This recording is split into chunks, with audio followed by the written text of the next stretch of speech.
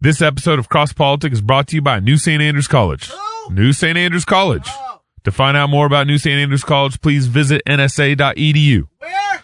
nsa.edu.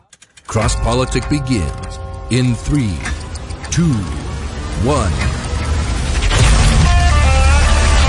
I'm a heart that breaks for a dying city. Stop cursing your future. Is not true. For all intents and purposes, I am a woman. No government, no political system has ultimate supremacy. Jesus is King of Kings, and it's about time our nation returned in humble submission to his lordship. You are not protecting women. You are authorizing the destruction of 500,000 little women every year. I didn't start it. But, sir, with all due respect, that's the argument of a 5-year-old. I didn't start it. Right, when the Spirit comes upon people, they go to war. They go to battle, and the enemies of God are driven back, and they're slaughtered. You are listening to Cross Politic with Gabe Wrench, the Water Boy, Pastor Toby Sumter, and the Chocolate Knox. I'm enjoying me some Cross Politic coffee. I'll take some of that. Hello, y'all. Who made this? Knox. Chalk Knox. You make this? Huh? Hey. I did that today. I made y'all some coffee. That's great. Well, hey, thanks for joining us. Welcome to Cross Politic. Hey, that's me. Oh, that's sorry. my job. Sorry. I had to get on Toby for that one. Like. Please share the show. Like it. Comment on it. You guys watching on Facebook. Tag all your friends. All of them. Invite all of them. Be that guy. There's a little icon with the plus button on it where you can tag all your friends while you're watching the show. Let's do it. And thank you for joining us also on the podcast. We got to kick more shots out to our podcast. Those guys listeners. are faithful. Yeah, we got those podcasts. Honk your horn. Yeah. Honk your horn. If you're listening to Cross Politic right now, yeah. 2 honks for Jesus. And I ain't talking about Toby Two and honks. Gabe. It's honks. Just roll your window down and say Cross Politic. Yeah. And then honk again. Hey, a couple upfront announcements for you guys. First off, if you guys don't know about our Worldview conference for high school kids this summer, New St. Andrews College is hosting. Called July. It's called Conference. Called Conference. Look at that Providence. .ninja. We're gonna make Ninja great again. And there was no. You need like a little laugh track for me because you guys don't laugh. Called Conference .ninja. It's for ages 14 to 19-year-olds, and it's July 16th through the 20th. And it's like a worldview conference. It's a worldview conference. We got Pastor Joe Rigney from Minnesota coming out. That guy. Oh man, That I'm dude, so excited. Sharp cookie. We got Steve Dace, syndicated radio host Steve Dace coming out. Oh yeah, Another sharp guy. Y'all, we got Matt Walsh coming out. Hey. Our boy Matt Walsh coming out, and we got a special Thursday night Cross Politic live show with Matt Walsh. He's gonna get converted in front of all the kids. So it's gonna be in front of all the kids, and we're gonna debate on Roman Catholicism. Discuss. I don't even know because he doesn't like the Pope. You and I are going to hold him down. He's Protestant. And Chalk Knox is going to take just. I normally don't believe in immersion, but I'm willing to try it for this guy. Every time we bring him back up, do you recant? All right, down again. I'm not a rebaptizer either. Hold your breath. Hold your breath. Some holy waterboarding. Yeah. I love it. That's hilarious. Matt, just kidding. Just kidding. Matt, if you're listening, Matt, just kidding. So Matt's coming out. Steve Dace is coming out. Darren Doan is going to be doing some talks. I can't wait for that one. Pastor Wilson, so Toby. All these guys are going to be talking about the areas of expertise they have. Yes. So Matt Walsh is going to be on news and media. Steve Dace is going to be on politics. Okay. Darren's going to be on film. And then we got a special guy coming from the Ron Blue Institute out of Wesley University, Indiana. And they talk about business and economics. So real good organization. Who doesn't want to be there? Dude, this is a packed conference When's for high school kids. When's the date? And it's July 16th through the 20th. We also are going to do a panel on feminism Tuesday night with Elise Krapischetz. Oh, yeah. And Becca Merkel. Oh. And Summer Yeager. From Sheologians. Summer Yeager from Sheologians. Oh, wow. Yeah. This is. It's oh, packed. My gracious. This is what happens when I play in a conference. So, parents of teenagers, or I know we got some teenagers out there listening. Oh, man. You need to start pestering your parents. graciously. Early registration deadline is April 1st. So get the early bird price, April That's 1st, Easter. all that stuff. Easter. It's Easter. Yeah, Easter Day.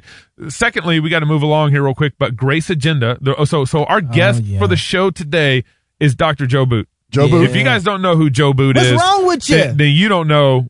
You don't know Boot. I know Joe Boot's coming, and that's all I know. Yeah. He's, I don't know. So Joe Boot's coming up. He's a pastor? He's a pastor. Is he used Canadian? to work. Yes, no. He's pastoring a church in Canada. He used to work for Ravi Zacharias' He's a ministries. missionary to Canada. Yeah. Because we got to be sending the missionaries to Canada. It's northern Montana, man. Northern Montana. Yeah, that's right. That's right, y'all. Them Canucks. Them. They need Jesus. Mm-hmm. So Joe Boot, he's actually coming on the show for our interview here in the next segment. Actually, and he's going to be at Grace Agenda, and Grace Agenda is April 13th and 14th. And the topic, Toby, is enraging the culture. Man, you mean engaging the culture? Enraging the culture. You said it wrong again. Read my lips. Yeah. Enraging the culture. It sounded like you said enraging the culture. Enraging the culture. So y'all need to get up here because this is Grace Agenda. The conference is actually free. Yep. Because Grace is free. And we want you guys to get up here. Sponsored by Christ Church here in Moscow. Yep, sponsored by Christ Church here in Moscow. New St. Andrews also has a prospective student weekend, so if you guys want to visit the college while you're here that week, that's great. That's like April, what is that? That's April 13th and 14th. And we'll actually be at the conference. We'll have a booth set up at the conference and all that stuff. Nice. I'll be making coffee for everybody. I'm speaking at the conference. That's right. Oh. Yes. So, and I think we talked about his topic before because we plugged Grace Agenda before. Did we? Yeah. But you're speaking on... Do not give your strength to women? Yes. What you mean by that? Do not give your strength to women. Y'all come to the conference. You heard it. That's it. You got to find out. So let's get to some cross-politic news. Hey, okay? Hold on just a second. All right. We just got to mention. Okay. For all of you watching the live show, this week and this week only, because our brother, Jonathan Knox, is out of town. Right. Because Marcus Pittman is getting married. Because Marcus Pittman is getting married. Apologia. Yes. I've been praying for that. Lord have mercy. Okay, go ahead. We're still praying for that. So if you're watching live on Facebook, all you get this week is the top and the tail of the show. You don't get the interview with Joe Boot. You have to go to iTunes or wherever you go get your podcast. Yep. That's where you can get the interview with Joe Boot. So just FYI, if you want to get the interview with Joe Boot, you got to download the podcast. It'll be available in audio only. Yep. But today, for this week only, the live show, the visual recording. Just 2 segments. It's just 2 segments, and it's just with yours truly. The 3 of us hanging out. So, hey, what's going on? Okay. So, cross-politic news, guys. The Florida thing, obviously. The Florida thing. The tragedy in Florida is not over. And we're talking about the shooting at the school. We're talking about the shooting at school, but I think the public rollout is just making it even more tragic. It's getting worse. If you guys kind of followed some of the rollout, I mean, immediately within like 2 hours of the shooting, it was already being used as a political means for gun laws and gun restrictions. Right. And then you had this sheriff all of a sudden start making all these rounds. He was on CNN town hall with Marco Rubio. He was on all these interviews. I mean, he was on the news every day. And he's pro gun restrictions. Absolutely. He's a Democrat. Okay. He's absolutely a Democrat. And so he becomes the media darling. Yeah, that's right. That's exactly right. Because he's their hero. He's a sheriff. With a gun. With a gun. Yeah. And he's for restrictions on guns. Right. And so let me play just 2 videos here real quick to kind of kick this off. Not taking any responsibility for the multiple red flags that were brought to the attention of the Broward Sheriff's Office about this shooter before the incident, whether it was people near him, close to him, calling the police on him. Jake, I could only take responsibility for what I knew about. I exercised my due diligence. I've given amazing leadership to this agency. Amazing leadership. You don't measure. Is that Trump? Jake Tapper's like, amazing leadership. he doesn't even believe it. Person's leadership by a deputy not going into these deputies received the training they needed. Maybe you measure somebody's leadership by whether or not they protect the community. In this case, you've listed 23 incidents before the shooting involving the shooter, and still nothing was done to keep guns out of his hands, to make sure that the school was protected, to make sure you were keeping an eye on. It was actually more situations than 23. I think it'll be in 40 something. Oh my gracious! More, yeah. So this is the sheriff on Fox, or actually NBC, local NBC. Later, actually maybe a little bit earlier before the interview. As I said, I'm the sheriff. My name's on the door. The people responsible are the ones who took the calls and didn't follow up on them, as it was with the FBI, as it was with any person. Leaders cannot. Leaders are responsible for the agency, but leaders are not responsible for a person. I gave him a gun. I gave him a badge. What? I gave him the training. If he didn't have the heart to go in, that's not my responsibility. Oh. He Wait a second. That's not my responsibility. Except for it's Trump's responsibility that there aren't stricter gun laws. So he blames Trump and D.C. for what happens in his county. And then in addition to this, the deputy came out this last week because of what the sheriff had been saying. The deputy came out and said, look, I was told not to go in. I was told to stand down.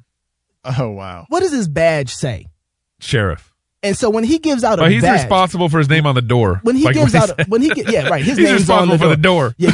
When he gives out a badge to someone who's a deputy, right? What is he assuming? That he is. You trained him. You gave him a gun. If he mishandles the gun, right. He misrepresents the badge. He's called deputy for a reason. You are the one responsible for what he's done. Yeah. Now, what's crazy about this whole situation is that, like you said, he was, for whatever reason, the officers that were on the scene, 3 armed officers, if I remember correctly, were told not to go in. They had medical people that were on the scene as well, and they were told not to go in. Right. Well, so I'd say the medical situation could be, I could maybe understand that if things aren't clear yet and it's not safe for the medical people to come in yet. Look, I could understand that. The sheriff, the deputies is where. If you got a man on the ground, a man on the ground, he's like, look, I see 6 people in front of me. Don't engage. It's like, I see 6 people in front of me. I can save them. Use your discretion to save those people. Yeah, right. You know what I mean? Right. So yeah, if you have a chance to save someone and you see the opportunity there and you can make a better decision than somebody in the back room on the telephone, then I'm going to tell you to make the best decision you can with your own life. It's your life at that point. So one of the things that has not been, it's come out that the Broward County, so the school system was having a problem with their kids getting arrested. They were having a number of incidents, and so they're losing some of their school population, which was actually hurting their federal funding. So a couple years, so I think it was like I forget the date. I read the document. I forget the date, but it was a number of years ago, a number of years ago, where the Broward County School District kind of made an agreement with the sheriff's office basically to stop kind of arresting our kids for petty crimes. What? You're kidding. Yes, I'm dead serious. What? There's a memorandum. Because we're trying to keep our attendance enrollment higher, so we can get our federal funding. I love how they did so that. petty crime, petty issues. Work with us here. Because we're trying to keep our funding up. That's it's right. for the kids. That's right. No, for our kids. Yeah. See, it's for their jobs. For our kids. Yeah, they're arresting our kids, and we need you guys to stop with our kids. Yeah, guys, the sheriff, that line, I'm not responsible. Yeah. Okay. That's really, we need to camp out there for a second. Yeah. Okay. He is, that's you could boil down so much of what's wrong with our world. With that, oh man, those 3 words. That's right. I'm not responsible. Yep. Absolutely. Okay. He is not being a leader right there in that moment. He's not. Right. Not at all. A leader, he uses the word leader. He's not a leader. No. A leader is one who takes responsibility. Right? He's completely abdicating responsibility right now. And throwing people under the bus. Absolutely. Yeah, blaming. He's blaming. It's like my deputies didn't have the heart to go in there. Right. That's not my responsibility. Not my responsibility. Right. I gave him the gun. I gave him the badge. The issue here, though, is that this is a biblical concept that we're actually talking about that we're not used to talking about anymore. That's but right. the word is covenant. That's right. Yeah. Okay. So you've heard us say this on this show before. Covenant theology matters, and we say it matters. And a lot of times, we're having fun, and David will say, that means you baptize your babies. That's part of it. Yeah. Okay. Now here's the thing. David's playing and he's not playing. He's playing and he's not playing because that's a symbol. Okay, the idea of baptizing our babies, what we're talking about, though, is that God works in a certain way in the world. That's right. There's a structure built into the world. It's not random. It's not random. It's the way God made the world, and the way he made it and the way it functions is covenantally. That's right. And what that fundamentally means is every covenant has a covenant head. That's right. Mm-hmm. Every covenant has a covenant head. Representative. It's a representative of those within the covenant. Okay, this is why Joshua can say, this is that Bible verse that ends up on all the calendars and on the magnets, as for me and my household. Yeah, and in every Baptist house, it ends up there too. Yeah, even though Baptist, it still makes it. As for me and my household, we will serve the Lord. Amen. He's speaking on behalf of his household. He's a great, maybe a great-great-grandfather by that point. He's talking about, lots of people under him in his household. He's saying, we're going to serve the Lord. Abraham too, right? Abraham. He comes into the covenant. God says, I will be your God and I will be the God of your children after you. And he has everybody in Abraham's household, his whole crew. Not just his biological descendants. Everybody is under his authority. Right? Even his servants, they all take the sign of the covenant. That's right. Because God works this way. That's right. He works with households. He works with families. He works with covenantal units. Absolutely. Okay. And ultimately, you say, I don't know about that. And be like, all right, this is a gospel issue. That's right. Ultimately. That's right. Even if you're not sure about Abraham, even if you're you're not sure about Joshua, this is a gospel issue because here's the question. And I get this question when I talk to unbelievers. I'll go on campus. I'll go be talking to someone. They're like, why do I care about some Jewish guy who got killed like a thug outside of Jerusalem 2,000 years ago? What did that got to do with me? And it has nothing to do with anyone if covenant isn't real. Yeah, That's right. That's right. That's right. Yeah. Okay. So how does Jesus dying take away my sins? Well, the answer is Jesus is our covenant head. That's right. Okay. Now, here's the thing. One of the other things that this guy's missing is the difference between responsibility and guilt. Yeah. Okay. These are biblical categories. Okay. Responsibility is not the same thing as guilt. You can be responsible and guilty, but sometimes you're just responsible. That's right. Okay. It's your problem. It's your fault. Yeah. Even if you're not guilty of the action. So if you're a captain on a big cruise ship, in the Navy, and some guy down below pushes some button, blows up a little boat out in the sea. I don't know nothing about ships, but whatever button he pressed, he pushes a button. It was a bad button. It was a bad button. Missile gets launched or something, whatever. Yeah. Okay. Yeah. The captain of that ship says, "My fault." Yep. That's right. That's right. It's my responsibility. It happened under my watch. Yeah, that's right. Okay. Now, is he guilty of that sin? No. Of that crime? No. And that guy's gonna, pay for his crime. But the captain says, my bad. Yeah. That's right. He owns it. He takes responsibility. It's his he owns ship. it. He owns it. Now, this is the good news. Yeah. The good news is that Jesus, God in his mercy, sent his son Jesus, and Jesus was not guilty of any of our crimes. Right. Right. Yep. Amen, Was he guilty man. of any sin? Yeah. No. None. He was sinless. Preach, preacher. Okay? Yeah. But the righteous died for the unrighteous. Amen. How can he do that? How can God reckon his death for us? Yeah. The answer is covenant. That's right. We are That's right. for Jesus is the covenant head. And so Romans 5 makes this point. I was just going to go hit it, but you know about Romans 5? you read that one? Glory. He says, just as Adam was a type of the one to come. Why are we all sinners? Why are we all guilty? We're covenantally guilty in Adam. Adam is our federal head or our covenant head. That's what federal means. Yeah. Covenant. Okay? Jesus is the new covenant head. That's right. And so everyone who is in Jesus, everyone who places their trust in Jesus, Jesus is reckoned as their covenant head. And so his righteousness, his death, burial, resurrection, and ascension is reckoned to us because he is our covenant head. That's right. Because he takes responsibility for us. Yeah. And this is what real masculinity is. Come on now. This is what manhood That's is. right. The essence of manhood is taking responsibility Yeah. for those around you, saying, this is mine. I got it. Yeah. It doesn't mean that you're guilty for the sin that your wife commits or the sin that your children commits, but you say, this is my responsibility. And Job did this. Hey, I was thinking of that. Well, because you wrote a book on Job. He wrote a book. He did. I figured, y'all better grab some of your. How does this work? Okay, let's just not. Let's roll this out. We'll come back. Job.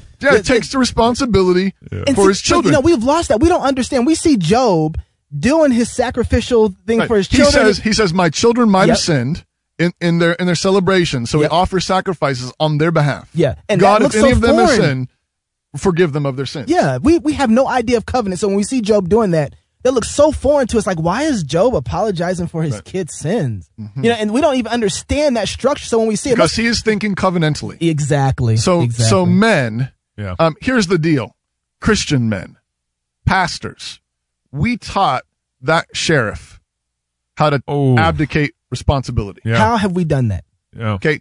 We have done that by refusing to take responsibility and by refusing to hold men responsible for those under their care. Yeah. So one example, we've talked about this a few times in the show, but elders and pastors. That's right. Who have unfaithful, have divorces or have unfaithful children, and churches that say, well, who's to say? Yep.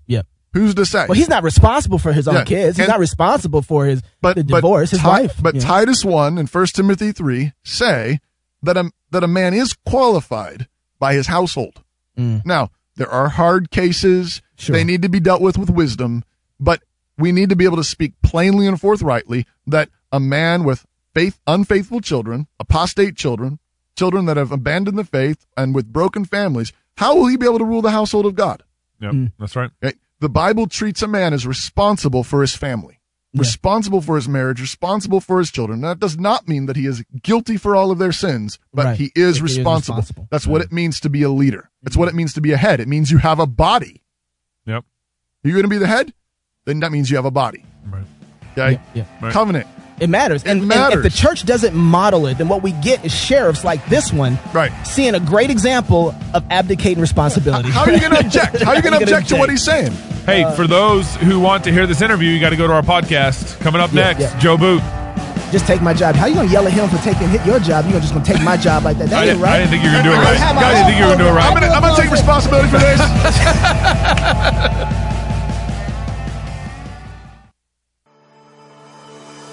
Classical Conversation supports homeschooling parents by cultivating the love of learning through a Christian worldview in fellowship with other families. We provide a classical, Christ-centered curriculum, local, like-minded communities across the United States and in several countries, and we train parents who are striving to be great classical educators in the home. For more information and to get connected, please visit our website at classicalconversations.com. Classical, Christian, get connected, get community. I'm a 2009 graduate of New St. Andrews College, and I'm a commercial property manager. I am a programmer. I'm a real estate broker. Actually put it to a lot of great use when I was working in the political realm. I am a pastor in Central Coast, California. Whatever vocation you take, it'll make you take that seriously because you're seeing it through the lens of the sovereignty and lordship of Christ. For more information, visit us online at nsa.edu.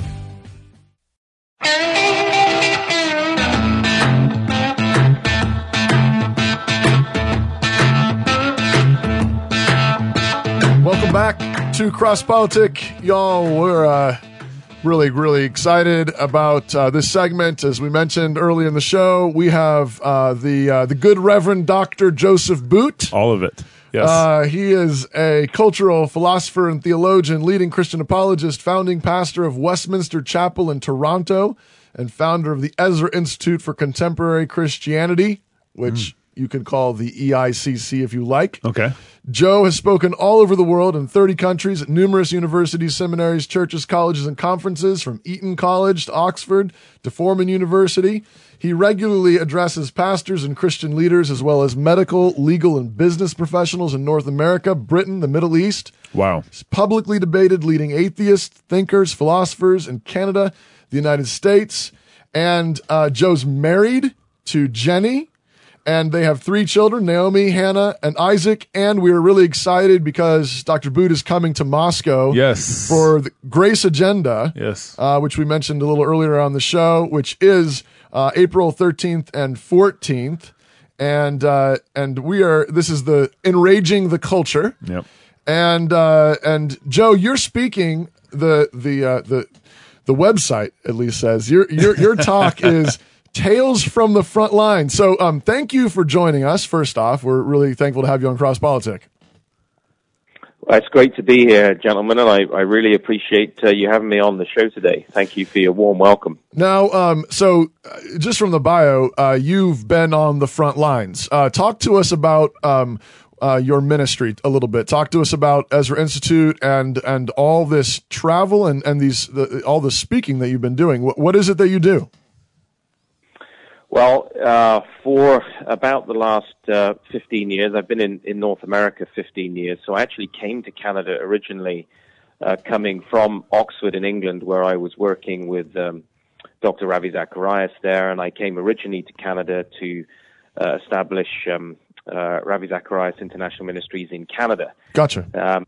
And about, so that was a great deal of travel, of course, during that period. And then about 10 years ago, sensed a strong calling on my life and as a family to plant a church in downtown Toronto, a classical Christian school, and then to establish the Ezra Institute, which would come to the issue of Christian apologetics from a more culturally oriented perspective, what we might call a cultural apologetic.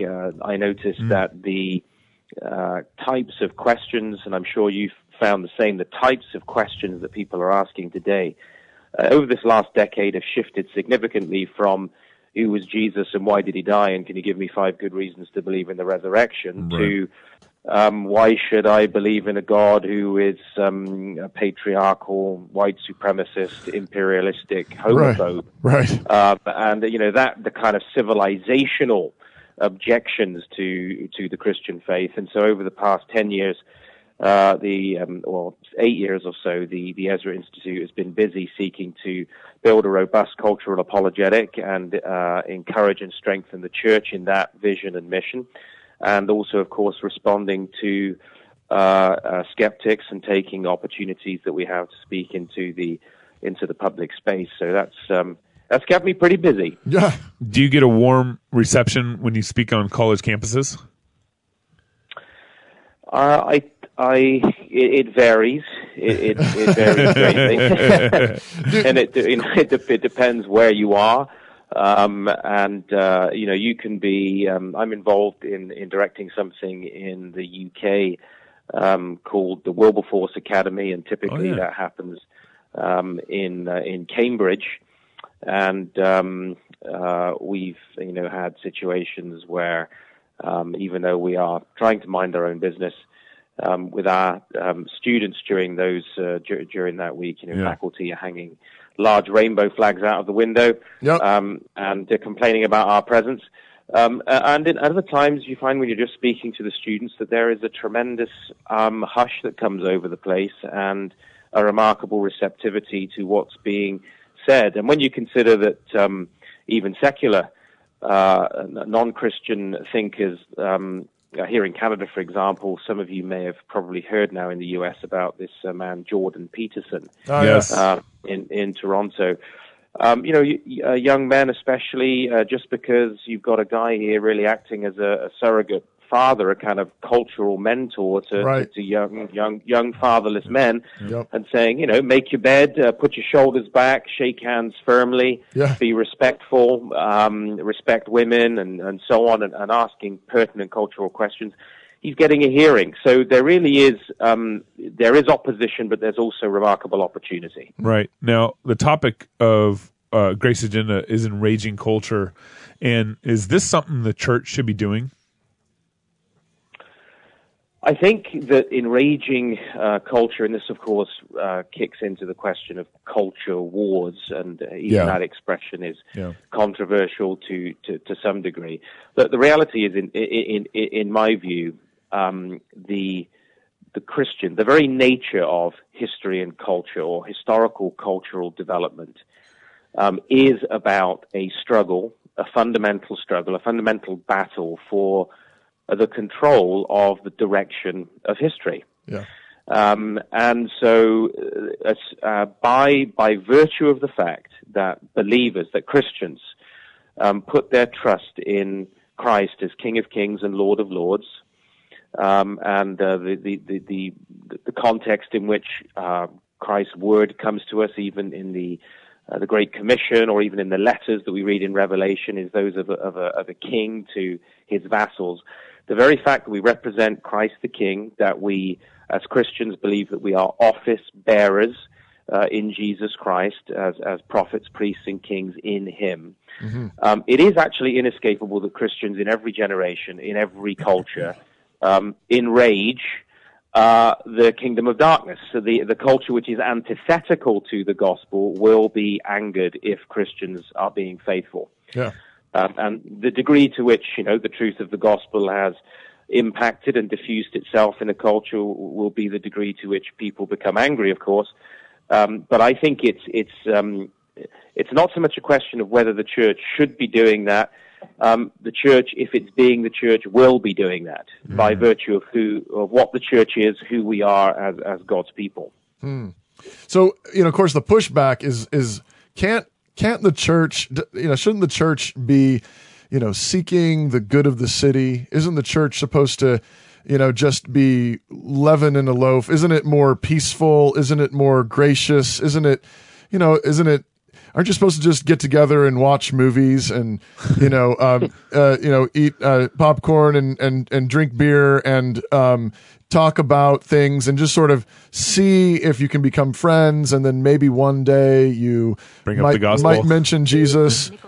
I mean, isn't that the pushback? And what do you say to that when people say, I prefer a more easygoing, peacemaking form of Christianity? I'm tired of culture war. Yeah.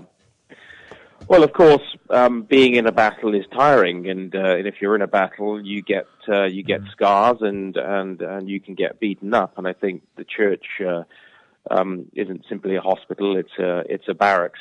I think that if you look at some of the images we're given in Scripture for the Christian, we're soldiers, we're ambassadors, we're priests. These are not sort of culturally idle metaphors, and of course we seek the good of the city, but we do that by praying and by working for the glory of God, the kingdom of God. I mean, there's probably no better example of seeking the good of the city and the empire than Daniel and his three friends there in Babylon. And what was Daniel concerned to do? He certainly wasn't concerned to evade the cultural challenge, nor were his friends. In fact, in that, of course, the famous confrontation on the plains of Dura there, they refused to worship the idols or the idol that Nebuchadnezzar had set up, even though they were members of government. And of course, Daniel, in his resistance, it actually leads to the repentance and I think the conversion of Nebuchadnezzar. That's how you seek the good of the city. Yeah. And Jonah, as he goes to the heart of the Assyrian Empire, is seeking eventually, after being spewed up on shore, is finally ready to seek the good of the city. So I think sometimes those things can be used as an excuse because we actually don't want to be in the fray, or we want to avoid the confrontation. But is there any stronger example than that of the Lord Jesus himself, who said, if the world hates me, that is the spirit of the world, it's going to hate you as well. Now that doesn't mean we wander around being ignorant and stupid for Jesus. I mean, stupid for Jesus is still stupid, as we say. We don't have to be rude or insensitive. We don't have to make the offense our offensiveness. The offense is the offense of the cross. It's the offense of the gospel. But that's also the glory of the gospel. So we ought to be Christians who, when we've run the race, can say with Paul, I bear in my body the marks, the scars. I bear in the reality of my life the fact that I've been in the conflict. I've run the race, but I've kept the faith. I've finished the course. Yeah. And so I think the idea of a culturally appropriate, culturally sensitive form of communication is not antithetical to the fact that it doesn't matter how sensitive you are or how gracious you are or how effective you are in communicating truth. The fact of the spiritual conflict in which we're engaged means that you cannot avoid the conflict. It is unavoidable. Seems like so often as soon as people start hating or getting angry or there's conflict, the Christian impulse is to think that something's gone wrong. Something's gone badly. Now people don't like us. People are, hating us. People are protesting us. Rather than, of course, there's always room to check ourselves. There's always room to check and make sure, was I being stupid, or was I being needlessly rude or insensitive? And on the other hand, Jesus says that this is the plan.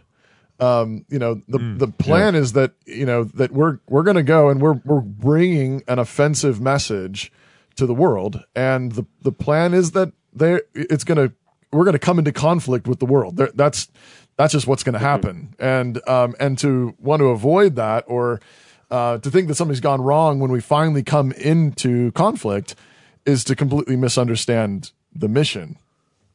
Mm-hmm. Yeah, doesn't Paul say that we are the savor of life to some, right? And we're the savor of death to others, because that is the nature of the gospel, that it divides. I mean, Jesus himself said it divides members of the family, right? Father and son and father are set against one another, mother and daughter, even husband and wife in the course of that conflict. So no, we mustn't. If we're thinking scripturally, we cannot possibly see resistance and some people taking offense as a mark of our failure. In fact, scripture is very clear: beware when all men speak well of you. Right. And if the world has a constant message of appreciation for us, we can be pretty sure that's when we're doing something wrong. Right. And so, this is part of the challenge of being the called out people of God and bearing that office. I mean, of course, part of the challenge which we face is that because we have tended to privatize the gospel in recent decades, and we've ecclesiasticized the Word of God. We've sort of imprisoned the Bible within the life of the church. Right. We're increasingly in a cultural context that's not used to being challenged from a distinctly Christian perspective. And I mean, in my own experience, in my own ministry, I often find that ironically, the greater opposition I receive is from the church. When you actually speak about the application of God's word to the culture. Because when you ecclesiasticize the word of God, you actually have a politicized church, because the church itself is not being brought under the word of God on a consistent basis in these other areas of life. If you don't bring the Christian's mind and heart under the word of God in the areas of education or law and politics and art and so on and so forth, and you say, well, that's all, a neutral area, that's all just in terms of a general, broader area of common grace that we have in common with the world. We end up actually, of course, not challenging the world there, because we are actually we've got a gospel that's just going along with culture. Right. But when you actually are faithful to Christ and to the gospel, Christians can then sometimes be shocked that they are faced with resistance and hostility. Do you think that's we have to be willing to face that? Yeah, and do you think it seems like the church emphasizes all the flowery verses, the fruits of the Spirit, love, joy, peace, patience, God's to love the world. The church emphasizes all these verses in such a way. It's like I was thinking about this. It's like a soldier who only cares about the shovel that he has to dig in the ground, to dig his trench, to get comfort, but doesn't care about the weapons God has given him or his captain has given him. And in the same way, the church cares about all these, meaningful, real meaning, the fruit of the Spirit. Of course, we aren't against those, but we do it in such a way where I mentioned this in the first segment, where we've disconnected love from the zeal of God. If you have love and you don't have zeal, then all you have is a spineless, church. But if you have love and the zeal of God and the zeal, of course, I mentioned Nehemiah, and of course you mentioned Jesus. That zeal with love is what makes the church so potent in a culture that doesn't know Christ. Yeah.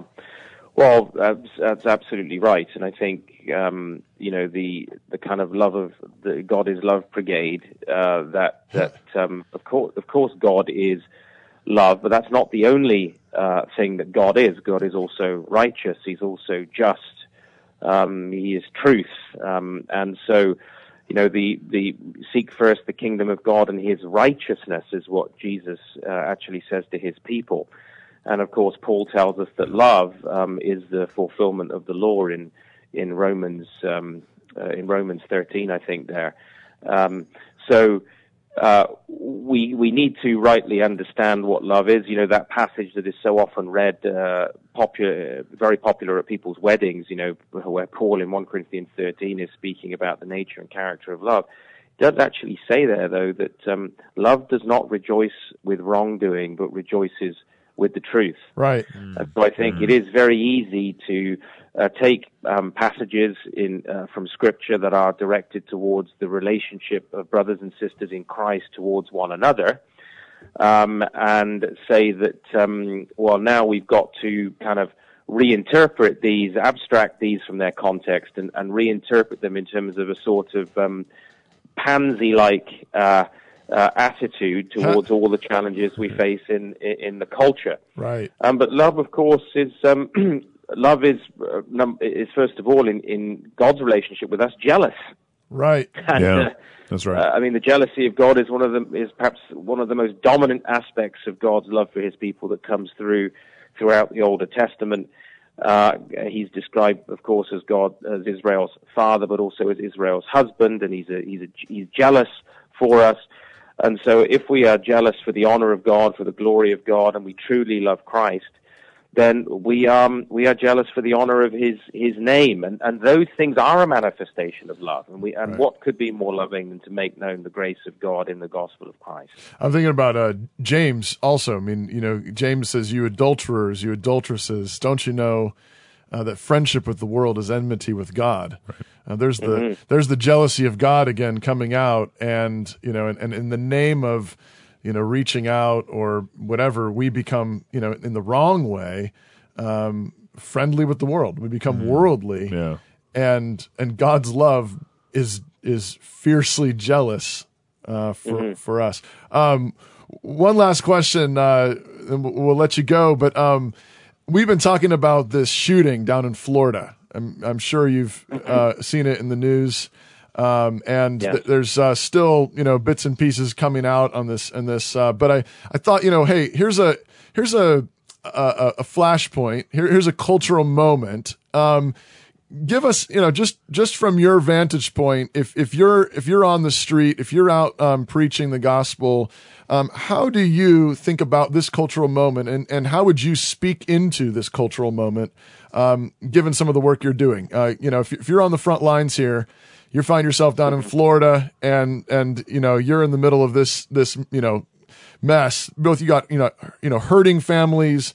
You got politicians, spinning this for everything they can. Sheriffs who don't know up from down. You got, people, blaming guns, blaming whatever, I don't know. I mean, how would you address this? How might you encourage other Christians to address this moment? Mm-hmm. Well, obviously, the first thing we do and should do in these situations is acknowledge the tragedy of what's happened, and we can't minimize the pain which people feel these kinds of moments, and we need to be obviously careful and cautious about referencing God's sort of judgments in these situations as well, because when Jesus was asked about the Tower of Siloam that fell on people and so forth, he says, "Well, do you think that they were more wicked than you because this happened to them? Unless you repent, you will perish." So history is always God's call to repentance, and the things that the tragedies that happen within it are always. There's always a place in which God is trying to speak to us, seeking to get our attention. And I think the biggest area, when you look at the biggest difficulty, challenge, I think when we look at these types of shootings, these kinds of tragedies, is that we so often in the face of trying to different sides trying to capitalize in terms of a particular political agenda, and politicians seeking to use these moments to put their particular point of view across, is we actually miss the deeper issue here, which I think is the religious problem in the United States, and it's a problem that is with us across Western Europe. Mm-hmm. There was a time when American young men would go to school with their rifle and go hunting after school with dad. Right. And there were no such shootings. Right. What's changed? What's happened? And it's whether it's a gun or a truck or a knife or whatever may be to hand. People have done just as much damage with driving into crowds with trucks.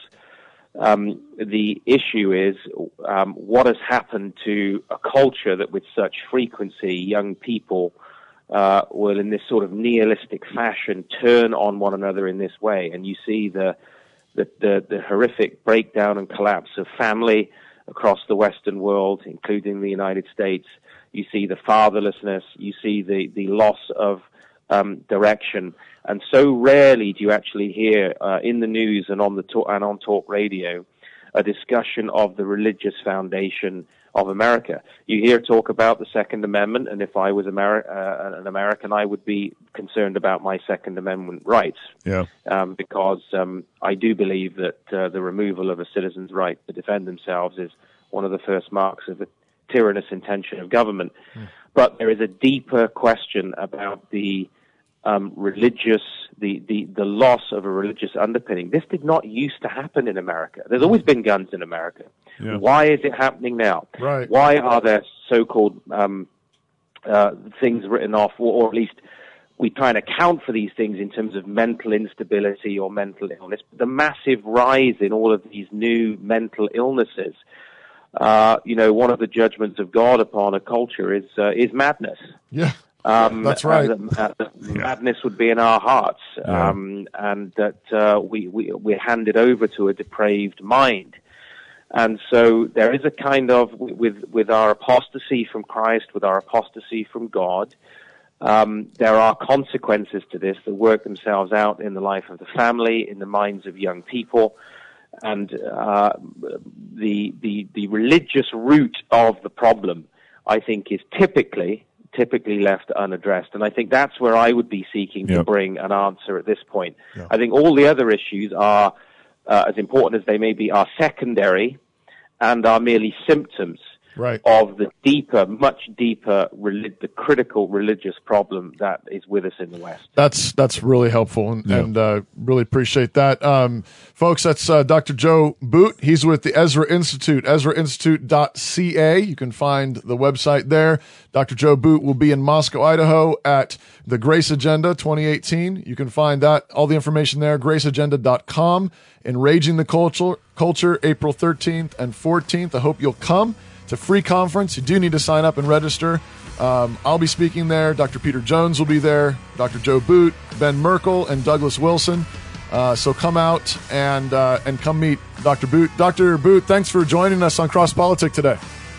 It's been my privilege, gents. Thanks for having me. Yeah, we'll meet you soon. See you then. Okay, bye-bye.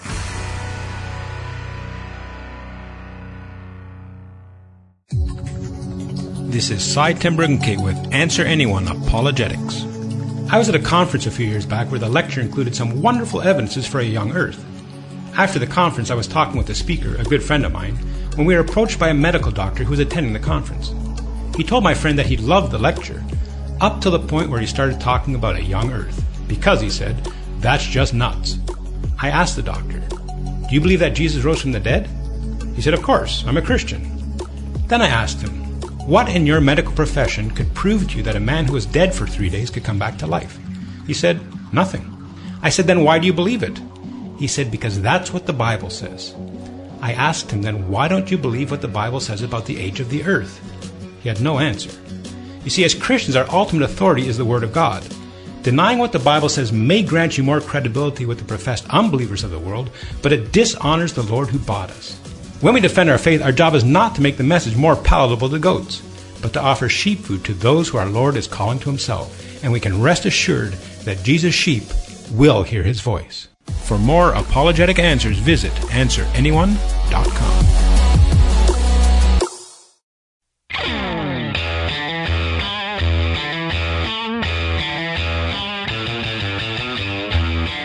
Are we out of coffee?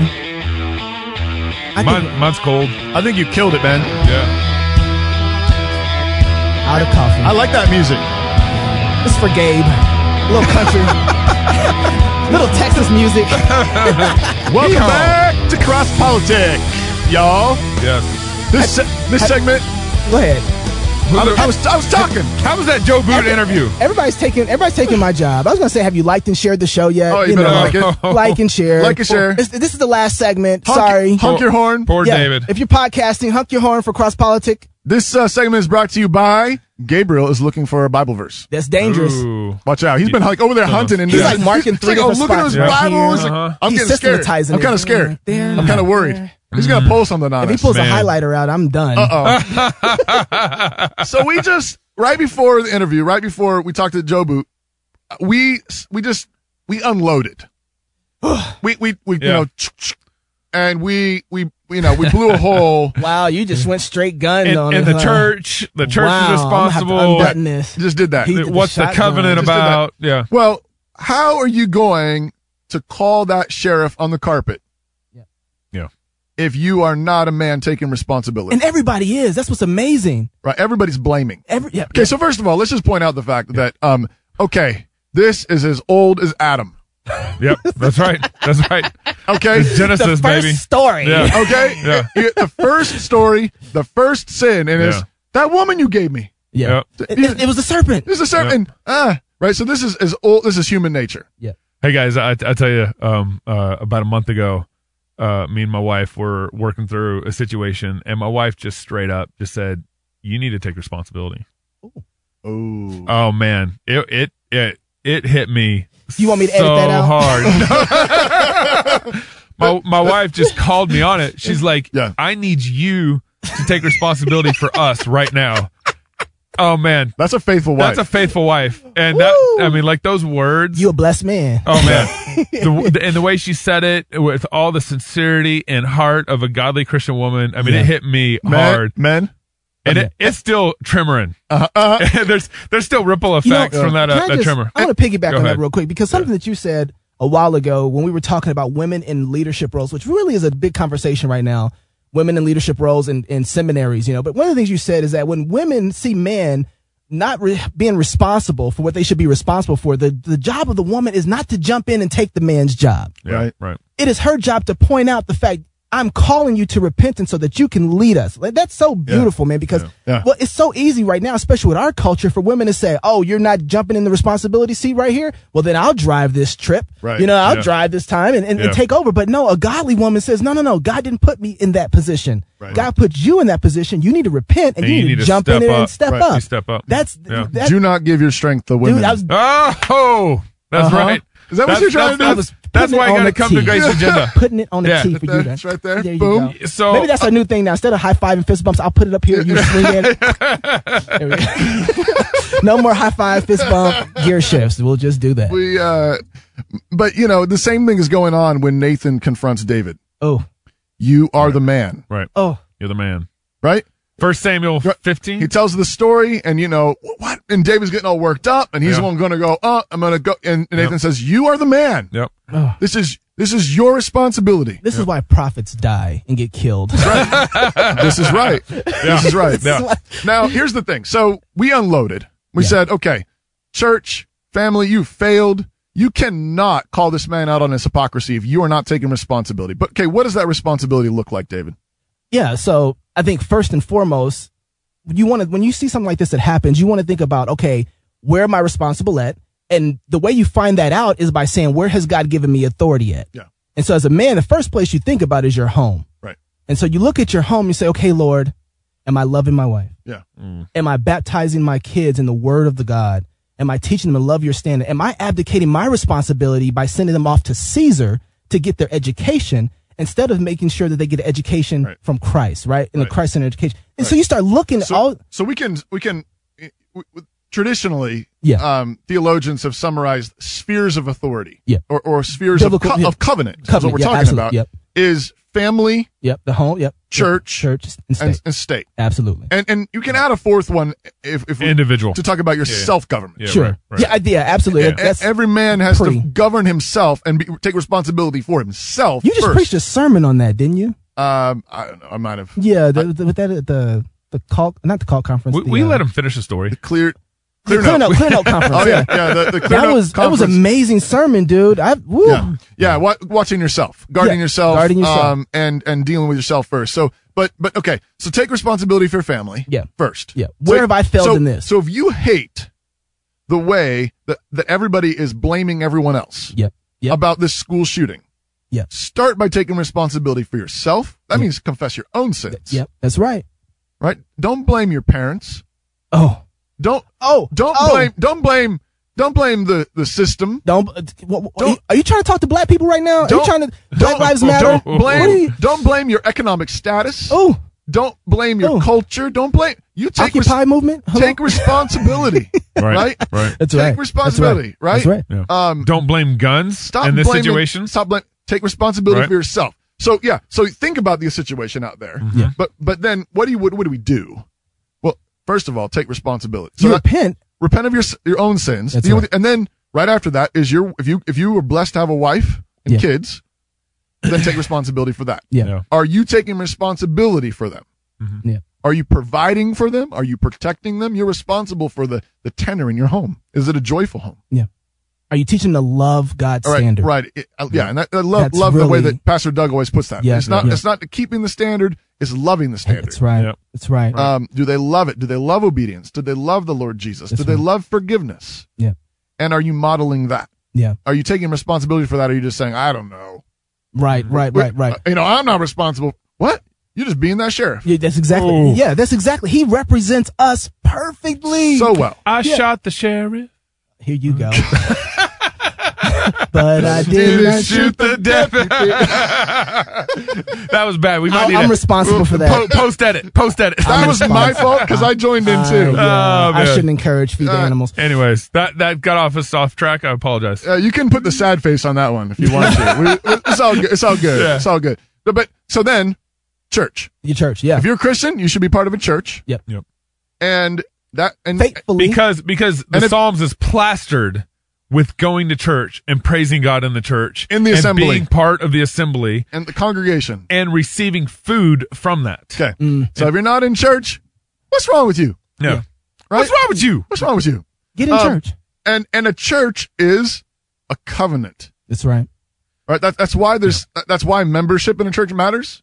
It doesn't have to be some till death do us part, sign in blood kind of craziness, but it's a covenant. It is. And you covenant together to be brothers and sisters and to be in submission to leadership who are going to be responsible for you, and you're going to be responsible to them, and you're going to hold one another accountable, and there's going to be discipline where we're going to rebuke and admonish and correct one another and forgive one another and teach one another and bear with one another. That's what covenants are about too. And I think part of the emphasis here, so the church is the covenant body of Christ joining together on the Lord's Day, and it's the central place where we go to ask God to move, to ask God to work. For His kingdom so to come. it's like the worship is central situation thing, kind of thing, situation thing, where worship is central, but it doesn't just stay there on Sunday. So a lot of people, I think, well, I won't go there, but a lot of people think that worship is central, and they amen it, but then it's totally disconnected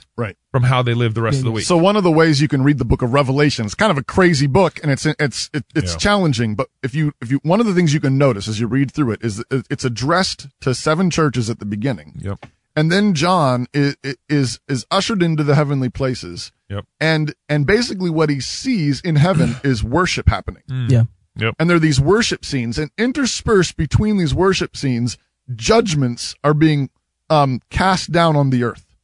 So what happens in heaven has significance, impact on what's going on the earth. Yeah. And we can debate on the timing and all that kind of stuff, even though I think most of it is been fulfilled. Yeah. Nevertheless, you see that pattern. And this is the way Jesus taught us to pray. Well, yeah, it's exactly. Let your will be done on earth as it is in heaven, right? Yeah. Your kingdom come, your will be done. Yeah. But the pattern is we ascend into the heavenly places. Yeah. That's where we are by faith in Christ. We're seated with him in the heavenly places. Yep. But in Hebrews, it says we have not come to an earthly mountain. Right. We've come to a heavenly one. Yeah. Yep. We gather with the saints, with the spirits of just men made perfect. Yep. We gather to Jesus, the mediator of the better covenant. The better covenant. That's Better right. covenant, right? So the worship services, we're ascending. That's right. Right. So in worship, we gather together in a formal way to worship our King, our God, where we renew covenant. Yep. That's why I love the covenant renewal. I love that. When we, Jesus calls the wine, this is the new covenant in my blood. Yep. That's for the remission of sins. And so when we gather together, though, we are ascending into heaven where we worship God in heaven. Yep. We proclaim him king. We hear him speak to us. That's right. Through the word. He seats us at his table. He feeds us. But all of that, the pattern in Revelation is when we do that, when the people worship, when the angels and the people worship in heaven, judgments fall on the earth. That's right. Okay, this is part of the covenant reality of the world. Yeah. Yep. That what we do on Sundays is directly impacts Monday through Saturday. That's right. This is why we worship on the first day of the week. It's the Lord's Day. Yeah. It's the beginning of the new creation. Yep. And so every week. Not the old creation, which is on Saturday. Right. But the new creation. Yeah. And so we worship God, and he promises to put all our enemies beneath his feet. Yeah. Yeah. Okay. So practically, what does that mean? And why is our worship not changing things? Right. Well, because we don't sing psalms. Well, I would say we're being disobedient. Yeah. Fundamentally, we're being we don't give ourselves to the church. And when we go to church, we don't worship in faith, believing. Well, and we have pastors out there who want smoke machines, mirrors and lights and flashy. It's and about the young people leading this. Flashy. You know what I'm saying? I know about flashy. So it's about entertainment. Yeah. It's about coffee hour. It's about pastors sharing. Sitting on the stool. It's not about calling God to act. Yeah. It's not about gathering before God to proclaim that he is king. Yeah. It's not about renewing covenant with him. It's not about hearing his word proclaimed. This is not about our words. It's not. Who cares what the pastor thinks? That's right. So I got an additional angle in this as you guys are talking. You gonna use a Bible verse? Not yet. I'll get there. I'll get there. Hang on. So part of the fallout from all this is you got the Delta distancing themselves from the NRA. Delta saying we're no longer part of NRA anymore. You got the lieutenant governor of Georgia saying that they are going to remove all tax incentives for Delta if they don't renew their relationship with the NRA. So you got political mandering going on, and then you also have the what was the other thing I was going to bring up in all this? And then you have Dick's Sporting Goods coming out in public saying, "Hey, we aren't going to sell assault rifles anymore." But they haven't been selling over the last year or so anyway. No, they stopped selling assault rifles after Sandy Hook. Yeah. So they already came out and did this. It's just a political stunt. Hey guys, look at us. They already came out and did this. Over here. Yeah. Hey, look at this. But they already, so they took the political stunt to use. They use this as another way of getting more attention. Yeah. And everything. And I think, as I was looking at all these, companies with some sort of backbone about what they believe and some sort of that they have this backbone in wanting to change the way people think about life, and they're willing to do it to such an extent where they're going to hurt their own business. Dick's Sporting Goods, he even said in his recent interview, he said, "Our business is probably going to take a hit because of my stance right now." Yeah, Delta knows that the NRA's there's a whole network within the NRA. Here's the thing. So in all these situations, again, what you have going on is this is classic virtue signaling. Yes. Yeah. Oh, yeah, absolutely. This is Pharisaism. Yeah. Look at our robes. Right. Now we will say a long prayer on CNN. Yeah. That's right. And we think that we will be heard by the gods because they think that the God is the state. Yeah. This is where all the funding comes from. This is where all the money comes from. Mm-hmm. And so they're virtue signaling. We're holy. We want to be part of the priestly class. Yeah. Okay. And we're willing to be persecuted for that. But the thing is they're not taking responsibility. No. Okay. So we're still back to the same point, which is, and we didn't, hold on. Can I circle back around really fast? Yeah. So church taking responsibility. we said families got you take responsibility in the family, take responsibility in the church. Yep. That means, though, that the church needs to take responsibility by policing its ranks. That's right. Yeah. Okay? And I was talking about discipline. Yeah. But that's what I mean. Don't go there, Toby. Oh, I'm going to. Because that means that we have to have church discipline. Yeah. That's right. If people who profess to know Jesus are not being held accountable, Jesus tells us exactly what to do. You ask the question, why is our worship impotent? Yeah. Why does it seem to do nothing? Why does it not have an we impact? worship him like it's impotent, but then we don't actually obey Jesus. Yeah. Jesus said, if your brother is in sin, go to him. Yeah. And if he repents of his sin, great, you won your brother. This is Matthew 18. Yeah. Yeah. Okay, guys, there's a chapter in the Bible about what to do when your brother or sister is in sin. Yep. Yep. How many churches are practicing church discipline? Yeah. Matthew 18. Yeah. Wait. Yeah. 1 Corinthians 5. Well. Okay. Yep. There's a man in your church, Paul says, who is sleeping with his mother-in-law. Yep. And he's like, you can hear Paul like in the Greek. He's just like, he's throwing his hat on the ground, and everyone knows it. Your whole church knows it. He's jumping on his grace. Everybody knows this guy's sleeping. Even and you're doing nothing about it. Even unbelievers don't do this kind of nonsense. No. He says, when you gather together. Yeah. When do they gather together? On the Lord's Day. On the Lord's Day. He says, when you come together, you need to hand him over to Satan. Mm-hmm. Set him outside, right? Set him outside. He says, a little leaven leavens the whole loaf. Mm-hmm. And he is infecting your church. Okay? The church needs to take responsibility for the people in their ranks and discipline them. Yeah. And this includes pastors and elders and deacons. That's right. It doesn't matter if he's a big donor. It doesn't matter. That's right. It doesn't matter if you dedicated the youth center to his grandma. It doesn't matter if he's a really good preacher. It doesn't matter if he's a really it doesn't matter. So I was thinking about this very point, and this is maybe a roundabout way of kind of getting to where we're going to end. Is the church? I think they believe that they got, we love God pretty well. We're nice. We're a good community. We're kind to our culture. I think they think they love God well. And I think one of the problems is what's the missing. You can have a love for God, but if you don't have a zeal for God, you don't have the full gospel. Right. You don't have the full way of dealing and interacting and engaging with culture. Right. If you just have love, you have no backbone. And if you don't have that zeal, that jealous, righteous, love doesn't have any legs. It has nothing. Yeah. But you think of all, and this is where it ties into covenant. The only way zeal works faithfully is in covenant. Because what is, when we see zeal in scriptures with Nehemiah, with Jesus, with the Apostle Paul, you see zealous for God's covenant people. Yeah. And that, I think in Nehemiah 13, I was listening to a sermon this week in Nehemiah 13, you have Nehemiah going to his people and taking covenant responsibility and at the same time taking that covenant responsibility and disciplining his people. Right. Yeah, that's right. To the extent where they pull out his people's beards. Right. And then you think of... Don't look at my beard. I don't like how you're looking at me like that. Then you think of Jesus in the temple. Right. The only way that zeal works is because Jesus was taking covenant responsibility That's for the Preach, boy! for the desecration of God's worship. Yes. Right. And so love does not do anything without zeal. Right. And go ahead. And to the extent that we don't have the zeal and zeal for the law of God. That's right. For the word of God. Again, we have nothing to stand on. That's right. To teach the nations. I mean, that's our job. We're to be light and salt. Right. But we don't discipline sin. How are we going to turn around and say, stop murdering your babies? How are we going to turn around to say, do justice? Yeah. We don't do justice. Yeah. We don't excommunicate.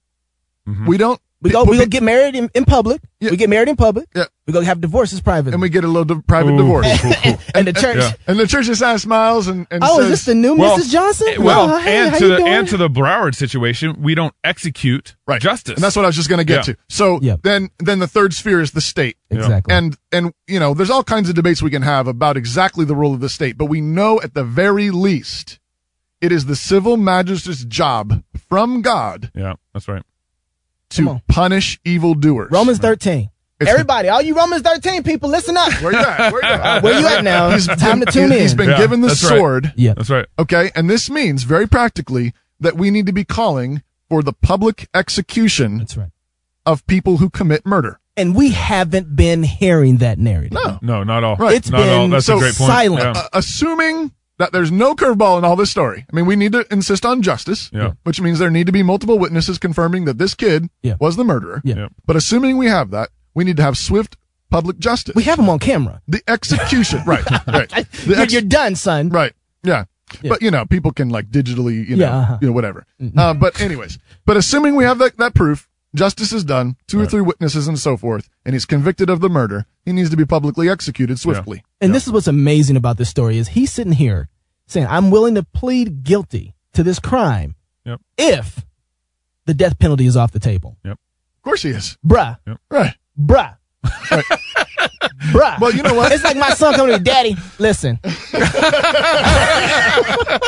I'm willing to admit the fact that I stole the last chicken breast. Yeah. If there's no spanking involved for stealing. I'll admit it. So if you can prove that you're not going to spank me. Right. But what we want to insist upon, though, is that this man is responsible for his actions. Yes. Right. Yeah. And this means that the civil magistrates in Florida need to take responsibility for what happened under their watch. Yeah, and the way that they take responsibility before God is they execute the criminal. You don't escape it. You don't escape the fact that somebody's responsible. You don't escape the fact that victims need to feel closure. Right. And so part of what we're doing it in the biblical way gives all those things satisfaction. Right. The fact that the victims get to see the person who harmed them actually meet justice. Right. Right. And biblically would actually be part of executing that justice. Sure. I'm fine with that.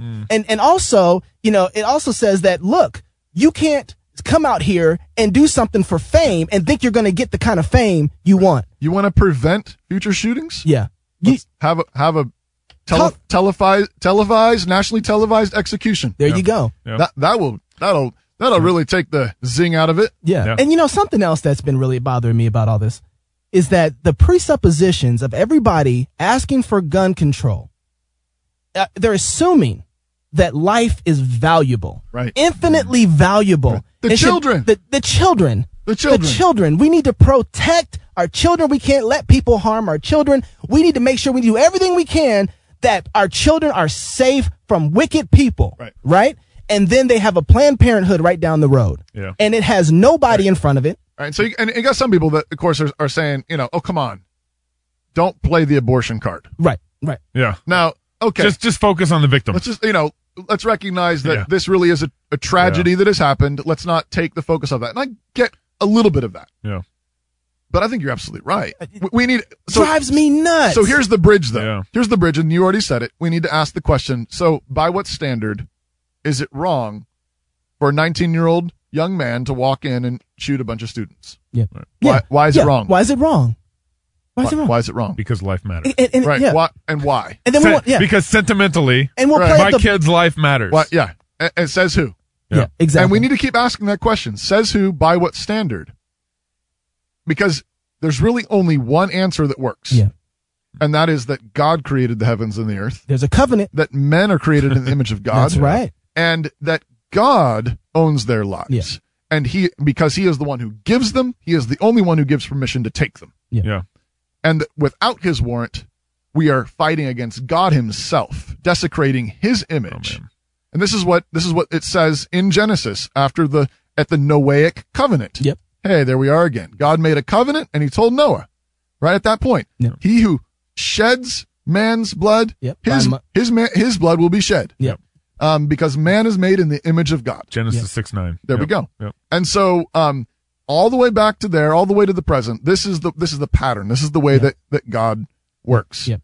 And we need to keep reminding people too that this, again, going back, we said this last week or the week before where we talked about, look, you don't think that you can kill a amount of innocent people and this not spill over. Right. Yeah. Covenant faithfulness matters. Covenant disobedience matters. Right. It's not random. There is not anything random about a school shooting. There is nothing random about it.